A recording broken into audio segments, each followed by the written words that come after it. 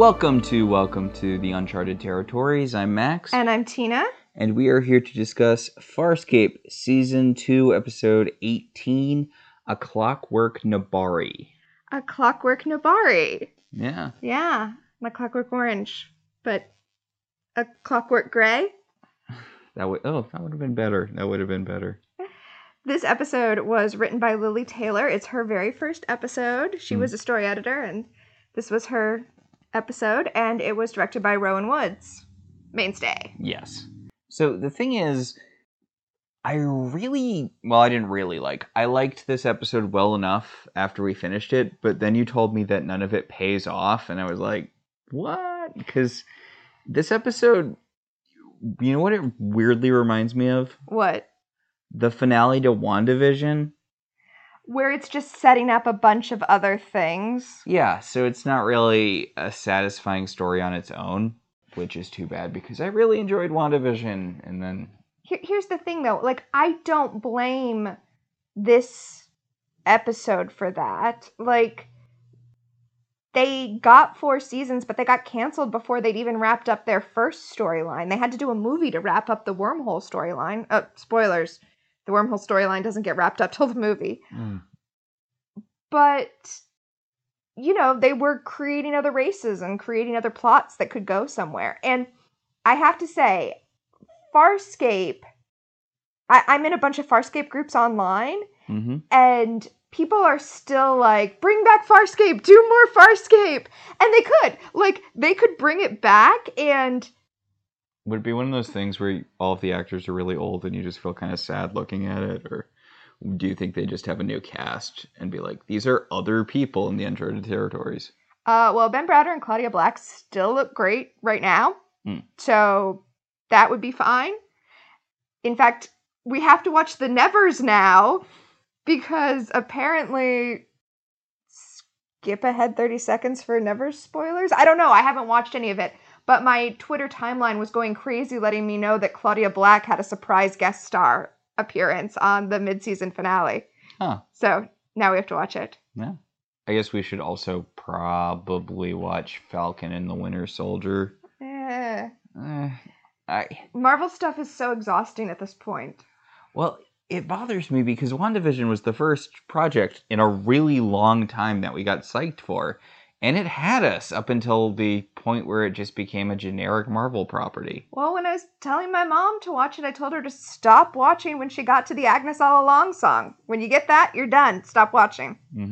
After that, it's just more Marvel stuff. Oh, but Farscape reboot, right? Or revival, or... Yeah, not a reboot, a revival. It could be now. It could be however many years later. What is it now? 20 years later. It could be 20 years later. And the Nabari could have just set off the contagion. Like, that could be the plot that brings everybody back together. So we should probably get into talking about the actual episode, right? Yeah, let's talk about A Clockwork Nabari. So, on Moya, John is just returning with Chiana. Apparently, they have been on a mission, and... John's wearing his evil peacekeeper outfit. Right, because it was an intelligence gathering mission, right? So they had to be disguised as a peacekeeper. And they were probably doing the thing where he was the peacekeeper and she was his, like, servant. And that means we missed out on John doing his peacekeeper voice. His like, inexplicably British peacekeeper voice. Well, I guess Claudia Black and Ponytail Guy both have vague accents. Yeah, but they're, like, vaguely Australian accents. No, John is just a child of pop culture. Which, come to think of it, is why I relate to the show so much. But John's just a child of pop culture, so villains are British. That's just the way it works. Maybe that's why the translator microbes give peacekeepers British accents? Yeah. Because that's the way John's brain interprets it. Ooh, I like that headcanon. Okay, yeah, that's what's happening. Definitely that's what's happening. So anyway, the mission did not go great. Yeah, and John is pissed off at Chiana because I guess she was doing some heavy flirting with the guy that they were getting information from. And apparently John's gun failed to function at a critical juncture. Yes, at a critical juncture. It's all very, Freudian. Yeah. We even get a shot of John, like, trying to fix the gun and firing it, and it just, like, sadly blorps. Yes, it just lets out a little pitiful little red bleep. Also, I think this is the first time that John refers to his gun by name, which is Winona. Like Winona Ryder. Yes, I got that. I guess he wasn't mad at her for stealing lipstick or whatever she did that turned the press against her. No. What was it? Was it stealing lipstick? It was shoplifting. I don't know what she shoplifted, but yeah. Just another maligned woman of the 90s. Of course, now she's on Stranger Things, so everything is fine. I guess. Her and... Is it Matthew Modine? Is he the guy who... Yeah, he's on Stranger Things as well. Because that Gina Davis pirate movie just killed his career. Cutthroat Island. Honestly, it kind of killed Gina Davis's career, too. It really did put a halt to a lot of careers, which is a shame. It's not that bad a movie. Well, I mean, not bad enough to sink multiple careers, which it absolutely did. Pirate movies were they actually a thing at that time, or were they just getting kind of pushed? I think they were just getting pushed. I don't think pirate movies really became a thing until the Pirates of the Caribbean brought them back. But the thing about that is, like, you didn't see a ton of people trying to cash in on Pirates of the Caribbean. Like, there weren't a lot of copycat other pirate movies. Yeah, that's a good point. That's weird. You would think after Pirates of the Caribbean was so successful, you would have a bunch of cash-ins. Well, I'd imagine that studios are still kind of scared because of the old pirate boom. I guess. But I'm surprised there weren't things that were ripping that off, like the aesthetics of it, even if it isn't exactly pirates. Well, I mean, everyone's putting out their superhero movies these days. Yeah, but that's not Pirates of the Caribbean. Oh, that's ripping off Marvel. Yeah, because they're jumping on superheroes being the big trend of the time. Oh, so it's like a Watchmen thing is what you're telling me?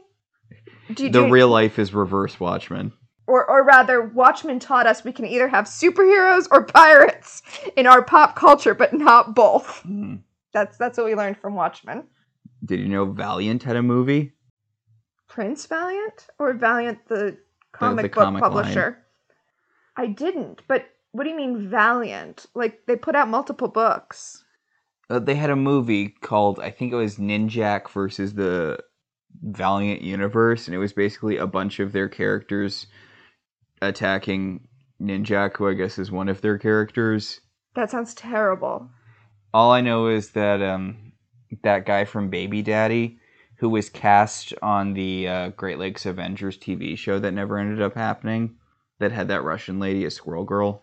It's a shame that there's no Great Lakes Avengers TV show, rather. That would have been so fun. Although they were billing it as Champions, I think. Oh, yeah. Uh-huh. I guess because you don't want to dilute the Avengers brand, but... Whatever. I'm like, he was Mr. Immortal in that. I'm like, okay, there's a studio out there that is sitting on some footage I would very much like to see. I'm sorry, anyway, he's XOXO Man of War in that. Uh-huh. Which I know nothing about the Valiant universe, but I saw him in the XOXO Man of War costume, and I was like, he would make a really good Booster Gold. Oh, Booster Gold and Blue Beetle. That's a movie I want. Ooh. Did you hear they announced the Batgirl movie? Yeah, I did hear about that. And the directors are two dudes. I don't know. I'm just so tired. I'm so tired. Let's talk about this show, because I like this show better than the Marvel Universe right now. So, Rigel and Aaron, who stayed behind to kind of cover John and Shiana's asses when they booked it, return, and they are calm. They're evenly tempered. Or, yeah, evenly tempered. They have even tempers. Which is a surprise, especially in Aaron's case. Chiana was expecting to get her ass kicked for going off script. Yeah. So, according to Claudia Black, she's so, like, calm and level and whatever in all of her brainwash scenes that the crew asked her if she was actually stoned. To which I wrote in my notes, No, you guys are just used to watching Ben chew the scenery when he plays stoned. You're not used to somebody actually acting the way you act when you're stoned. Oh my god, Ben is like a cartoon hippie when we'll get to it. So Gianna's like, oh no, you know that thing that my people like to do to people? They did it to that old peacekeeper guy, that thing where they like brainwash you and make you docile and flaccid personality-wise. That's definitely happened here. Yeah, Aaron and Rigel tell Chiana that they have a surprise for her, and she's like, okay, well, give it to me, let me open it. And they're like, oh, you don't open this surprise. You embrace it. Thank you. That is not chilling at all. Okay. And we see the surprise. It is Varla. Okay. What's wrong with that name? It's Carla with a V. Wow, you really broke the creativity bank there, guys. Oh, what's funny is with Erin's accent, previously discussed, when she first showed up, I thought she was saying Vala, not Varla with an R, which is Claudia Black's character's name on Stargate SG-1. And I was like, oh, a connection! And then I turned on the captions and was like, oh, never mind. Got excited for nothing. So, Varla is one of Chiana's people. She's a Nabari. And John immediately, blows his load. Oh. He like points his gun at her and she's like, oh, fire if you will. And instead of, continuing to bluff because his gun's not working, he tries shooting it and a sad little blip falls out of it. And she's like, that's what I thought. Well, okay, so this is what's wrong with being a pop culture boy. John thought that at a vital moment, the gun would work again. But he didn't know that he was still in the cold open of the episode and not at the climax. No pun intended. I guess that's what happens when you have off-screen adventures. You don't really know when things are peaking. Yes. God, everything we're saying sounds really sexual to me. That might just be my dirty mind, though. Neither one of us are doing this on purpose. It's just happening. Oh. So after the credits, we regroup with Varla and the other Nabari, Milak. Better, more alien-y. And we see that they are, fucked up. Like, their faces are all wounded and scarred because they had a run-in with peacekeepers, and they are the only two of their crew that got away. So, yeah, peacekeepers in the area. Uh-oh. Yeah. We go down to Pilot's den, and they're putting a control collar on Pilot because I guess pilots can't be controlled with the same, brainwashing thing. Well, yeah, his mind works on such a higher level. You can't brainwash him, but you can electrocute his nards. Yeah, well, even worse, it, injects poison into him. I mean, it hurts him, but it also, injects poison, and the sound design on the poison being injected into him is so gruesome. And Aaron is the one who's putting it on him, which is just, heartbreaking because of their bond, And Aaron, all, blissed out and brainwashed, is like, come on now, Pilot. We wouldn't like to lose you. And I'm just, chilled to my core. Claudia Black is amazing. She is. I was less affected by her performance than you were, but she is a very good actress. Honestly, she seemed kind of low-key pissed off to me. Interesting. She sounds like someone who's trying to get out of a relaxation seminar by pretending she's relaxed, even though she's really pissed someone brought her to a relaxation seminar. Like Ron Swanson. Yes. We also learned that the collar will automatically give Pilot a lethal dose of poison if he tries to starburst away. So, no starbursting. I mean, that wouldn't be an effective way of getting away anyway, because they're inside Moya. Well, they could starburst to somewhere where they have allies. God, they have no allies, do they? Nope. Yep. Okay, well, yep. I mean, I guess they don't. I guess the Nabari don't know that. Yep. But speaking of allies, the Nabari also give Pilot coordinates to a Nabari base that they want to get to. And back in the cells, Dargo and John and Chiana are being imprisoned. By the way, we should have started a counter for all of the times Dargo's imprisoned after he says he will never be imprisoned again. Oh my god, it's so many times. And we're not even that far into this series. But John and Dargo are giving Chiana a hard time. They're like, okay, well then, why are you on the run? Why are your people chasing you? What exactly did you do, Chiana? And I'm like, they all have pasts! This is a prison ship, my dude! Also, like, you know Chiana steals stuff. It's like her whole thing. Although that's not the case here. Also, you knew she was a prisoner when you first encountered her, because she was with that other brainwashing dude. Well, and I mean, that's the thing. They're like, these guys were after you when we first met you. What's going on? And it's like, well, the time to ask her that was then. Yeah. The time has passed. Yeah, like, you can't get mad at her for not telling you since you apparently didn't ask in the several months you've been hanging out with her. Yeah. Ugh, whatever. We go from this to the infirmary where Aaron is stitching up Varla. And Aaron's like, I don't understand. It's funny because John is pressing Chiana for information down in the cells. And here, like you said, if you're watching this and interpreting that Aaron isn't really brainwashed, you could put that reading on it. We know from things that happen later that that's not what's happening. But Aaron is pressing Varla for information about why they want Chiana so bad. It's almost like a part of her still is in enough control to try to gather intel.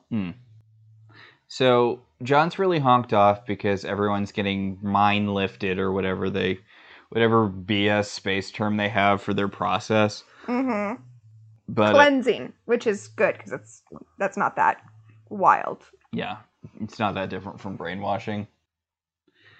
But he's like, oh, so they got Aaron and they got we saw earlier that they got Zan too. They got Zan, so that must mean that they're doing Dargo right now.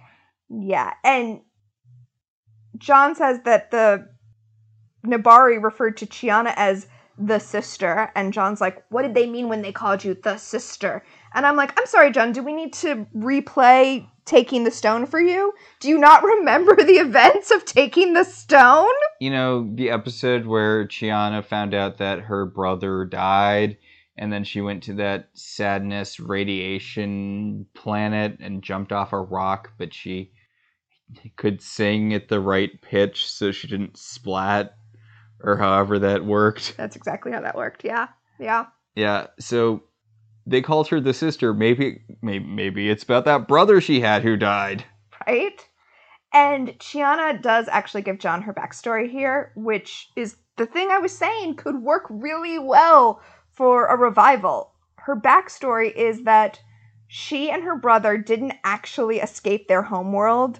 They were let go. And they found out later that the reason they were let go is because they had been infected with a virus, a sexually transmitted virus that would infect anyone that they had sex with. And at some point in the future, the Nabari are planning to activate this virus, and everyone who's been affected will die, basically, throwing the whole universe into chaos and letting the Nabari show up and be like, oh, you seem to be in a spot of trouble. Well, we can take over and help you. So our plan is to pump a bunch of sexy cat people full of a virus and then send them out to fuck their way through the rest of the universe. And then everyone they have sex with, and then presumably everyone that those people have sex with. Yeah, it's like a pyramid scheme of boning. It's the MLMs of genocide. Yes. That is correct. So, did they have a process where they're like, okay, we're going to find the sexiest Nabaris to infect? I mean, Chiana and Neri are both sexy. Neri is Chiana's brother. So, yes. Probably. God. I mean, I guess it's not the worst plan ever, but It's also assuming a lot of people want to have sex with Nabari. Well, I don't think that's an unsafe assumption. Apparently. Also, keep in mind, Chiana and Neri wanted to leave the Nabari homeworld, right? They wanted to go out... into the great wide somewhere. That's exactly what I was going to say. Yes. They wanted to go out and have adventures and do this thing, right? So they've already self-selected as people who basically want to go out and bone. And not that everyone who wants to have adventures is going to go out and bone, but They did. And they are hot. And I feel like the Nabari's plan, as far as evil plans go, it's a pretty good plan. There are worse plans out there, yes. We also find out, by the way, that Chiana has been cured of the contagion, so you don't have to worry about Dargo. So, or John. I'm like a little sister to you, so it's not weird that we apparently boned at some point. Yes. As I have stated on this podcast for your benefit, I'm sure people listening know, due to time travel shenanigans, John has already had sex with Chiana, although Chiana has not yet had sex with John. Okay. Sorry. So after Chiana tells John her backstory, he's like, why didn't you tell us this before? And it's like, I don't know, John, does she have to unpack her trauma to you?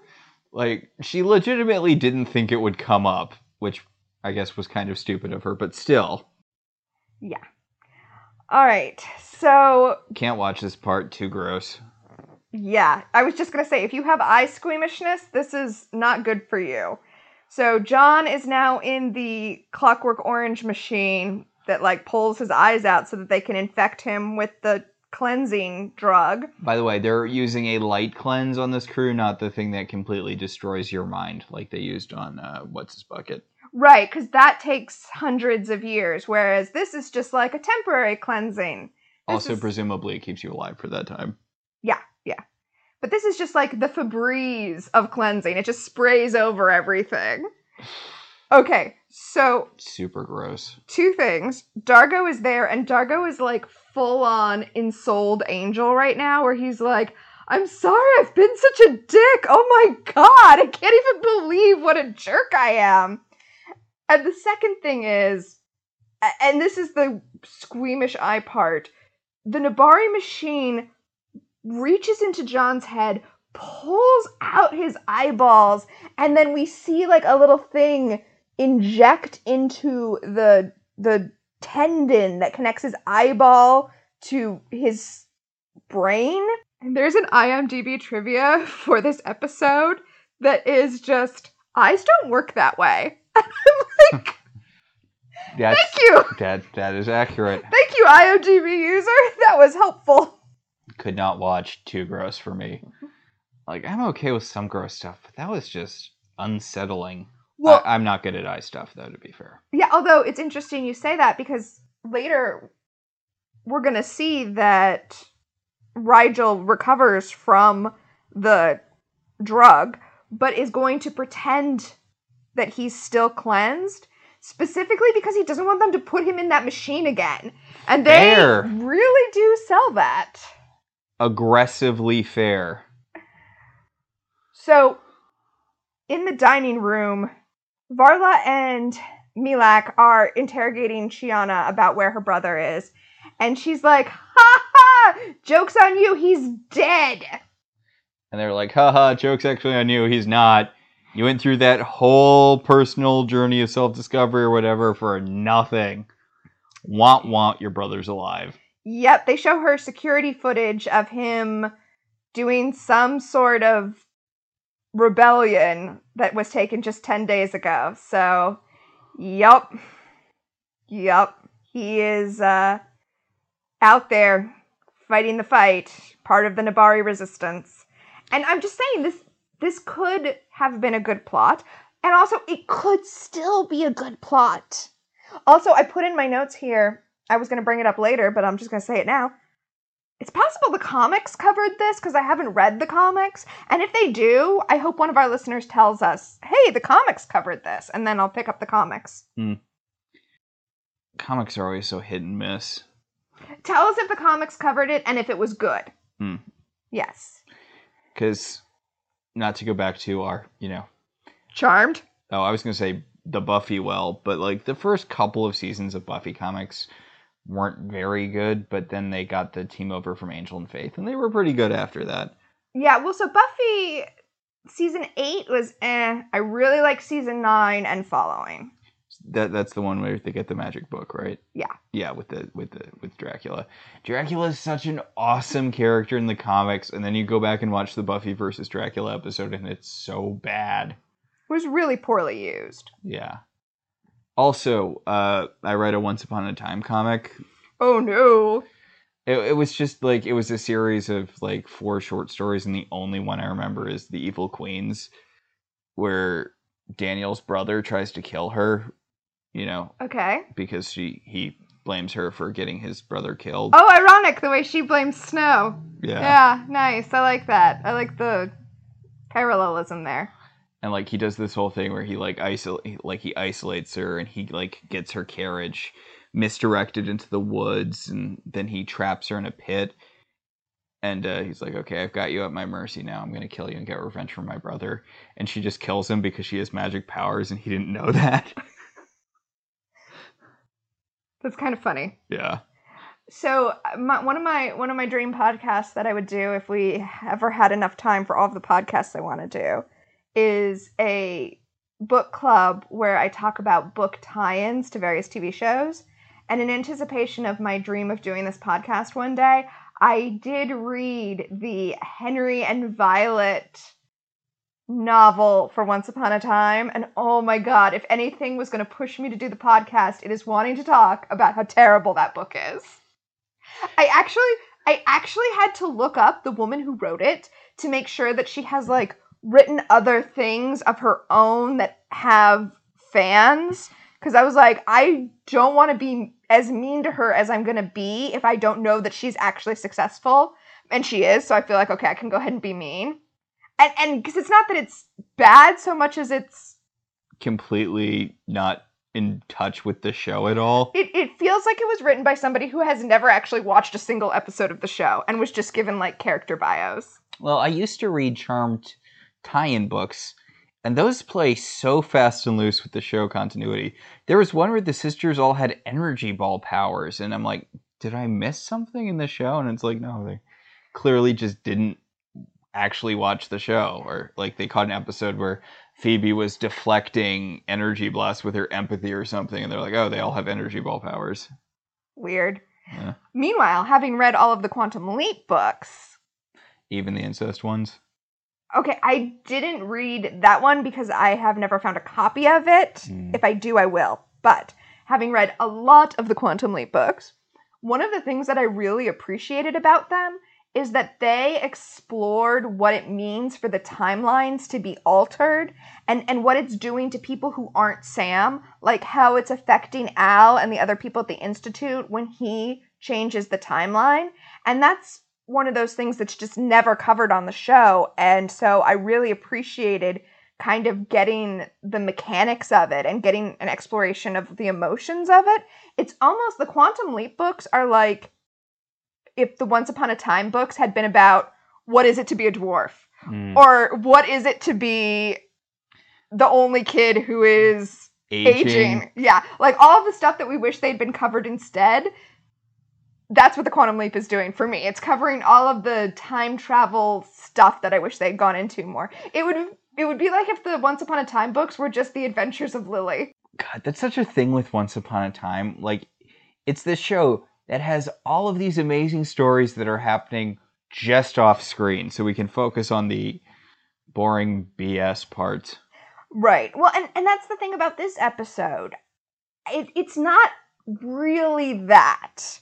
Like, it's not like this episode is focusing on the wrong thing. It's that this episode is setting up stuff that never got a chance to play out because they didn't get an infinite number of seasons. It's kind of like a backdoor pilot, except, like, for a storyline that just never happens. Yeah, well, I mean, I guess that's not really a backdoor pilot. It's populating the world with other conflict, and that makes sense to me. Like, if John's wormhole thing was the only thing that was happening in the universe, then if it hadn't been so prematurely canceled. I mean, I find it irritating, it's true, but also I do sort of enjoy the idea of there literally being a plot that's being worked out completely off screen that we just kind of dip into a little bit. Yeah. Like, not to immediately go right back to Buffy, like the thing with the flying monkeys attacking the Wizard of Oz plate that we just hear about, that apparently Buffy did nothing to stop because she didn't hear about it until it had already happened. Yes! Like, I do like when shows are like, yes, stuff happens off screen, and this is just an entire plot that's happening off screen.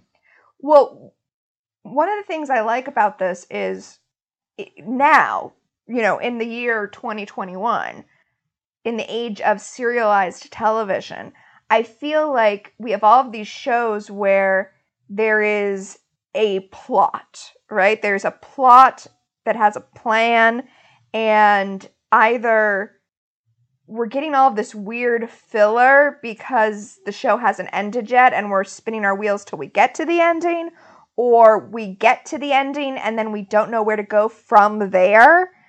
This show is just on the cusp of when series are being serialized. And so we're getting one story, but they're ready for there to be more stories. I'm sorry, I was just thinking about how a lot of modern supernatural shows kind of lost that thread creatively.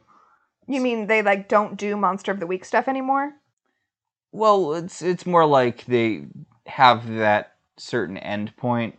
Mm-hmm. I mean, the second thing you said is definitely the case in stuff like Supernatural, where there were clearly several endpoints, and then it got renewed, so they had to come up with God's older brother Dave, who everyone has to beat up now. I mean, it was a while ago, so this probably doesn't count as me saying that's what television is doing now. But the one I always think about is Stargate SG-1. Speaking of Claudia Black. But, they had a series finale. And then they got one more season. And so they had to completely make up a brand new enemy to be fighting. Because they had wiped out all of the Goa'uld in what should have been the season finale. Or, you know what would have been more appropriate for me to bring up just now? What? Charmed, the other show we do a podcast about. Yeah. Or, this is going against your other thing where you were like, shows have this one conflict that they're working through, and the more the show gets renewed, the more they just kind of have to push that back. Mm-hmm. Or you have New Charmed, where they can't stick to a plot for more than a few episodes, so the plot's always dramatically changing. Oh, they're girls in a college town, and one of them's a professor, and oh no, wait, now they're in another dimension, and they work at a WeWork-esque collective workspace, and one of them owns a magic shop. Except, nope, we're not doing that anymore. Now they're at a different college, and they all have different jobs, and but it's not the same college, and they still might be in another dimension. And oh yeah, they have a secret base that they go to, and it has a magic map that shows them where other witches are. Except, no, wait, we're not doing that anymore. And so on and so forth, where it feels like they just get constantly bored with the plot, so they drop it entirely. Like the last season of Once Upon a Time. Oh, God, like the last season. Yeah, I feel there were so many promising plot threads, and they were like, no, let's not do that. They didn't follow through on any of them. They just kept getting bored until the season was almost over. You can't change the big bad like 5 times. What did Dr. Facilier do? Okay, we shouldn't relitigate our old podcast, which is done. Yes. Okay, So, let's talk about what's going on right now, which is that Harvey, the chip Scorpius that lives in John's head, is trying to break John out of his brainwashing by sarcasm and negging. Well, also, presumably, he's doing a physical process where he's metabolizing the drug. But yes, he's like, John, snap out of it. Fight the drugs! John, I had to spend 80 goddamn years on some backwater-ass sub-universe, and I didn't do that so you could be brainwashed by a bunch of cat people.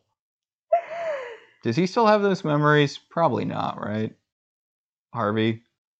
No, Harvey has all of Scorpius's memories. You mean on the No, does he have... Because John lost his memories from that alternate life he lived, in that pocket universe.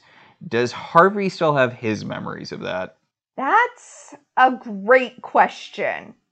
I'm gonna say yes, he does. Because it's more interesting that way. Because it's funnier that way. So he purges John of his brainwashings, and John immediately runs crying to Pilot. Because, Yeah, Pilot.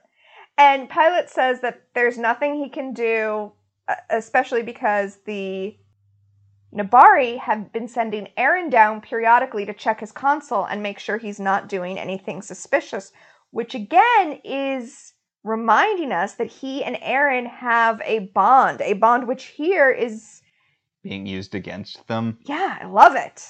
So, sexy evil cat lady is trying to seduce Chiana into revealing the whereabouts of her ne'er-do-well rebel brother. I mean, I feel like it's pretty obvious Chiana doesn't know anything since she really obviously thought he was dead. Yeah, exactly. Exactly that. What you just said. So it seems like they're going to make out when they get interrupted by Stoner John. Okay, so I put down in my notes that this reminded me a lot of Thank God It's Friday again. Because in both episodes, John pretends to be affected and does this weird surfer dude, stoner Matthew McConaughey thing when that's not the way the drug is affecting anyone.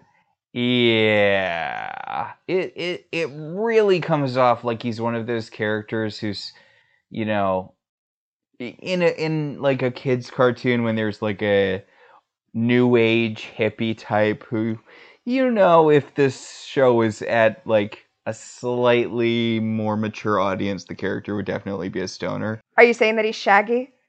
He's Shaggy-esque, but this is a thing in a lot of cartoons where there's a no way, man kind of character that's very obviously a riff on stoners without, actually saying stoners. Because you have a character take on a slightly nasal accent and say the word man. That is all the character work you need to do. Yeah, that's true. So, okay, John's behavior with Chiana when he's left alone with her is weird. Uncomfortably, aggressively sexual. Yeah. He really makes it seem like he's going to assault her, which is... It's why? Weird. I feel like what they were going for was they have this kind of weirdly physical, sexual, even though they're not having sex relationship normally. And so he's acting like that, even though in this instance it's uncomfortable because she thinks he's brainwashed and she's chained up. I don't know. I really don't feel like they've established this as the kind of relationship they have. It comes off really creepy, and I'm not sure what John thinks he's doing here. I'm not sure what this scene is doing. I didn't like it. I don't like it. It's bad. But the upshot of the scene is John learns that the drug can't be, removed from anyone's system. You just have to wait for people to metabolize it. And John thinks, wait, Rigel has 10 stomachs. I bet he's metabolized it already. How is Rigel a better actor than you, John? That just speaks so poorly to you. Well, he's a diplomat, right? So he has skills in it. Although John's a bard. So you're saying his charisma makes up for the fact that he's outright terrible at it? Right, that's why nobody calls him on how he's clearly not affected by the drug.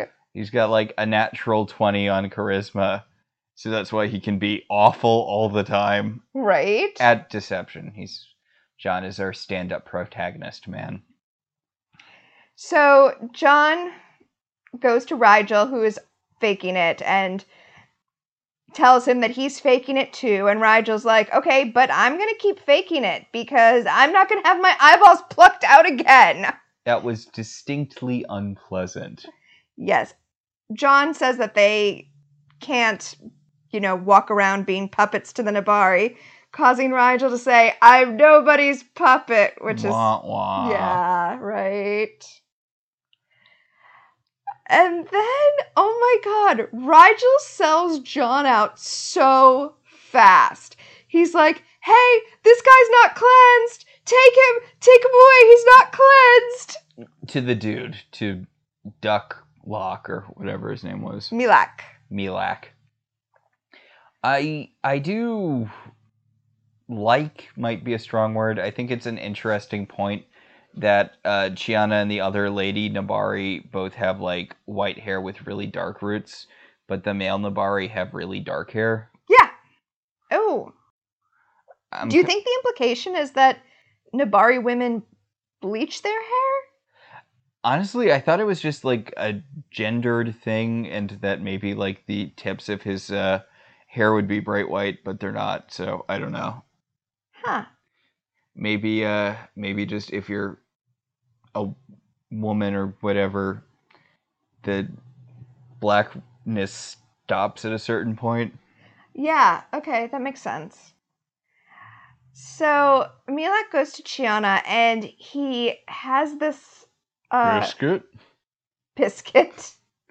He has this holographic recorder coin thing, and speaking of people being unnecessarily sexual with Chiana, he's like, "It needs your DNA," and then he like crams it in her mouth. He like rubs it down her lip. But anyway, her DNA activates it, and it's her brother basically saying, "Hey, I'm alive, but that's all I can tell you. Whoever is showing you this is also part of the resistance and knows not to bring you to me because you need to stay safe." Okay. Out. I'm having this giant plot somewhere off screen. Please don't interfere. I feel like you're just going to mess this up. Which, rough, but I guess it's nice that he's letting her know that he's alive. Yeah. I mean, I guess that cat person is already out of the bag person. Yes, because they've shown her the video of him doing rebellion stuff 10 days ago. I do like the idea that he gave essentially every one of his spies a copy of this disc just in case they ran into Chiana. Also, he's like, "Don't come after me. It's safer where you are." But the fact that he gave these to his Nabari spies, by definition, means that if they run into Chiana, she's probably not safer. Yeah. It is a very cute moment, though. No, I do really like it. Also, I have no basis for this, but the way this guy talks about Chiana's brother, I get the feeling that he, like, is in love with Chiana's brother. There's no textual basis for this. It's just purely how the actor plays it. Yeah, I can see it. So, yeah, he is kind of... he's talking about what a super awesome dude Chiana's brother is, and John's like, he's a super awesome guy, but he doesn't care if Chiana gets brain cleansed. And the guy's like, there are fates worse than brain cleansing. I think that's part of what makes me think he's in love with Chiana's brother, because he really, really did not want to blow his cover, especially with these people who he does not trust. And as we will see, with good reason, he does not trust them to keep his cover. And he did it anyway because it was important to Neri that Chiana know that he was alive. Yeah, he is jeopardizing a lot by giving Chiana information she technically does not need to have. Yeah. So John goes to Pilot because he has a plan. He's going to use Le Trickery to make the Nabari think that the Peacekeepers are going to show up and cat scratch their asses some more. Yeah. It's a good plan. I'm excited to be a part of this plan, says Pilot. Pilot does not have anything better going on at the moment. Yes, but unfortunately, because of the way Pilot is being monitored, John's going to have to physically reroute some of the video screens. So... you need to kill some time in this episode. Also, you need to raise the stakes. Also, the DRDs are offline, so... Of course they are. Yeah, well, I mean, the Nabari have taken them offline, specifically because if you're going to take over a ship that has a bunch of robots that... Could easily just inject you with knockout drugs. Yeah, you definitely want to shut those down. So John goes to find Rygel because he needs someone small who can help him, switch out these video cables. And he's walking through the storage space that they have on their loading dock, calling for Rygel and, banging on things with oars until he hears Rygel farting helium. Really was hoping this wasn't going to be a runner, but... Yeah. Anyway, he finds Rygel, and Rygel's like, yeah, I thought I would hide until you were mind cleansed again so that you wouldn't be mad at me, but looks like that's not what's happening. Ugh. Also, John's like, what is your plan? To just keep pretending to be mind cleansed forever? And Rygel's like, yeah, my plan is to pretend to be mind cleansed forever and then live on the Nabari homeworld. And he says, I can be the go-along guy if it means I get to be part of the action. Rygel is not to be trusted. Seriously, it bothers me so much that after the last season finale, they brought Rygel back into the fold for no reason. He's proven time and time again to be an active hindrance. Yeah. Ugh, Rygel. I mean, I guess that's something about humanity, that we form these alliances and we can't abandon them even when all logic would say we should. I guess. So John is smart enough to know that in order to get Rygel to go along with him, he'll need to blackmail him, because he's like, hey, this cuts both ways. I can very easily tell them that you're not mind wiped, and then you get to get your eyes yanked out again. And Rygel's like, oh, you wouldn't do that. You're too good. And John's like, hey, everyone, Rygel's not brainwashed. And Aaron comes in, and she's like, what was that? And John's like, JK. Yeah. Nah, that was a brainwashy joke. Get it? Because we're all brainwashed. He also tells Aaron that he needs to go fix something with the M-Nexus fluid, and she's like, Dargo was going to do that. And he says, yeah, but Dargo's sick, so now we're going to do it. And then Aaron runs into Dargo in the hallway and is like, how are you, Dargo? And Dargo's like, better than I've ever been in my life. And Aaron's like, that's strange. Crichton said that you were feeling ill. I guess I'll have to go throw him out of an airlock now. Yeah, so John and Rygel are trying to get these video screens rerouted, and we get Chekhov's electrical wires, where Rygel is holding two live wires. And if they touch each other, then everyone is going to get electrocuted, basically. John has sent Chiana to get Varla to the command deck so that she can see what's going on the video screens. And he told Chiana, give me half an hour and then get her there. And now we see that they are on the command deck and nothing is happening. It's like that thing with Salma Hayek in 30 Rock, that line I think of a lot, where she's like, I need to show you something in the other room and I won't remember what it is until I see it. Varla's like, what do I need to see on the command deck? And Chiana's like, hang on. I know we came in here for a reason. Let's just stay right here. And Pilot's like, hey, John, you really need to get this fixed because Chiana's on command and I have nothing to show them. And John's like, I said give me half an hour. And Pilot calmly tells him it has been half an hour. And relatable. I related to that so hard. Where I was like, I told you it would take me an hour to finish this. Well, it's been an hour and a half. I have no reason to respond to you with anger right now, but that's all I have. So Aaron confronts John about the whole him not actually being brainwashed thing. Which, yeah, also Rygel, I guess, but also Dargo is there. So everyone's there, too brainwashed to not brainwashed. And everyone's pretty sure of everyone else's brainwashing status. And they're all correct. Yes. Yeah. So John lifts his feet up off the ground and is like, hey, Rygel, you heard them. drop those Chekhov live wires. Yeah.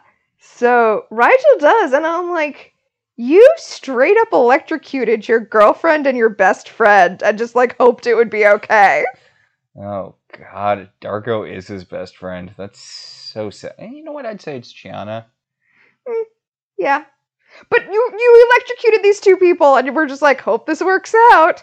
And John looks at it and goes, bitchin', because he's still pretending to be stoned. God. Yeah. So, meanwhile, on the deck, Nabari lady, what's her bucket? Varla. Varla. You know, like Varel. Like Carol with a V. Like Carla with a V. No, I'm saying they just took a really basic lady's name. This is Very. Like Mary. Yeah, that's what science fiction does. It's true. You know what? Point. You just take a normal name and you cram some letters from the ass end of the alphabet there, or you just put apostrophes everywhere. The show does both. So wait, does it? Right, Dargo. Yeah. Because I was like, wait a second, Xana is the character you would think. Also, Xana is like barely in this episode. Yeah, I have to think that this is the makeup. There are so many episodes this season where we don't see a lot of Xana, and I have to think that's not wanting to put Virginia Hay through the makeup stuff. Or her being in the hospital with, like, kidney disorders because of the makeup. So Varla is electrocuting Chiana on the deck. She's wearing one of those collar things, and Varla's like, tell me where your brother is. Blah, blah, blah. Okay, so we've been mocking Ben Browder's stoned acting this episode, but I do like his line delivery when he comes up onto the bridge and is like, I've got something of great urgency to tell you. I was talking about how prevalent that it was in certain forms of media, but honestly, I do really enjoy the Valley Boy accent. Yes. Like, I do like that as a character establishing note.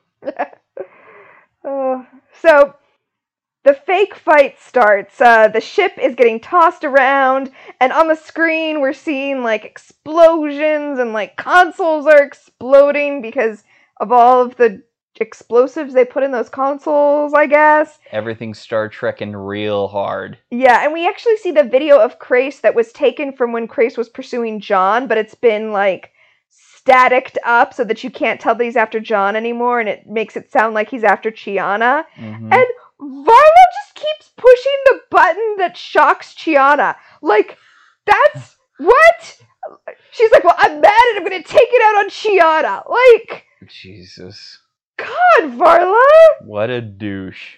John's like, hey, Milak, step up and protect your boyfriend's sister. And he's like, no, I have to stay in my position as a spy. John's like, you have to choose between these two women, between Chiana and Varla. And it's like, Varla. I choose Varla. Obviously Varla.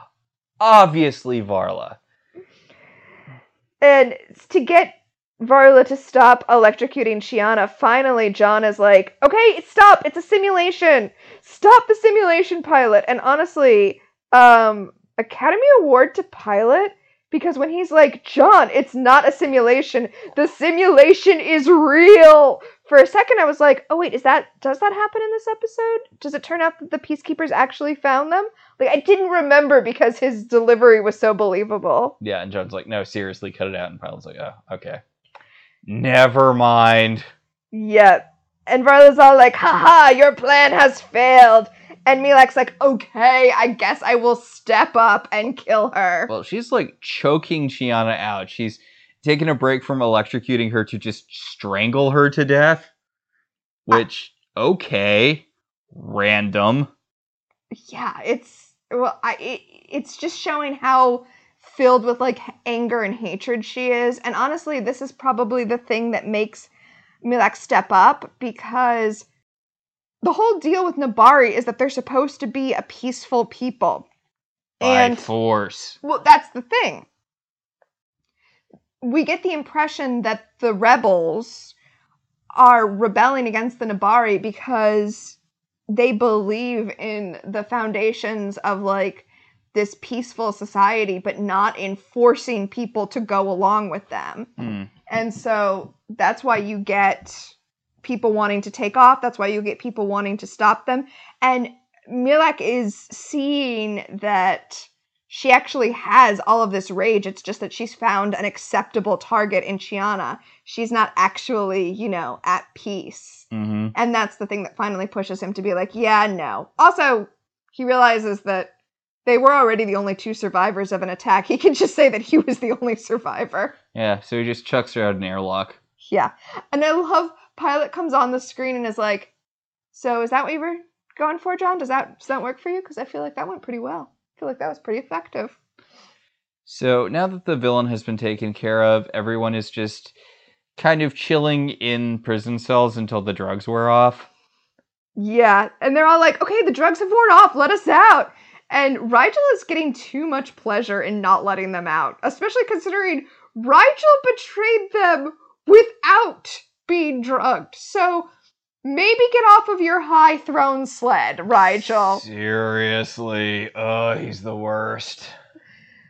And then we get like a sweet wrapping up scene with John and Chiana where she's like, so... I'm still gonna look for my brother. I don't give a shit what he says. Yeah, even though Milak won't take me to see Neri, I'm gonna find him, and she's sad, and John tells her, well, you know that your brother is alive. That's more than you had yesterday. And I like the hopeless optimism of that. That's more than you had yesterday. Yeah. And then we go to credits. Blah. So this was a pretty solid episode. It wasn't like one of my favorites or anything, but it didn't have a lot of the things that annoy me about, you know, middle of the road Farscape episodes. So that's good. I like that. I'll take it. It does feel weird to have a whole episode that's just setting up a plot that doesn't end up happening, but I mean, it happens.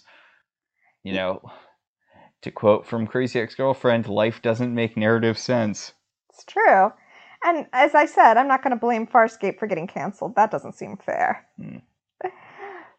So, I think that brings us to our segments. Yes. Our first segment is a distant part of the universe, which is what world building worked for you in this episode? I don't know. I guess I like the fact that they established that there was sort of a rebellion on Chiana's home world, but I wish that they had explored that more. Like, I really feel like we need to know more about how her society functions outside of, you know, being vaguely, overtly fascist. So, I mean, I've been saying this all podcast episodes, so this shouldn't be any surprise, but I'm not going to penalize this episode for the fact that there's nothing good following it up, because my distant part of the universe is definitely getting to know more about the Nabari homeworld. The thing is, I really don't feel like we do. My big issue with it is that they're like, okay, look, there is this whole thing going on, but we don't really get information on it. Well, actually put specifically the Contagion plot, because I think that's such an interesting evil plan, and I know it's never I know because I know that it's never followed up on, but I'm not going to penalize this episode because it set up a really interesting storyline. Our second segment is strange alien creatures. Okay, I don't think this should count, and honest to God, I couldn't look at it, but that's because it was so effective. The eye removal thing. It was horrifying looking, which means that they did a really good job. I legitimately could not watch when John was getting his eyes taken out and having needles injected into them. I actually thought the battle scar makeup on the Nabaris was really effective because it was obviously a wound, even though it was a wound on an alien that didn't have human physiology, right? So it didn't look like what that kind of wound would look like on a human, but it was still very clear what was going on. And I thought that was just really well done on the makeup department's part. I also did kind of enjoy the difference in hair color being a gender signifier.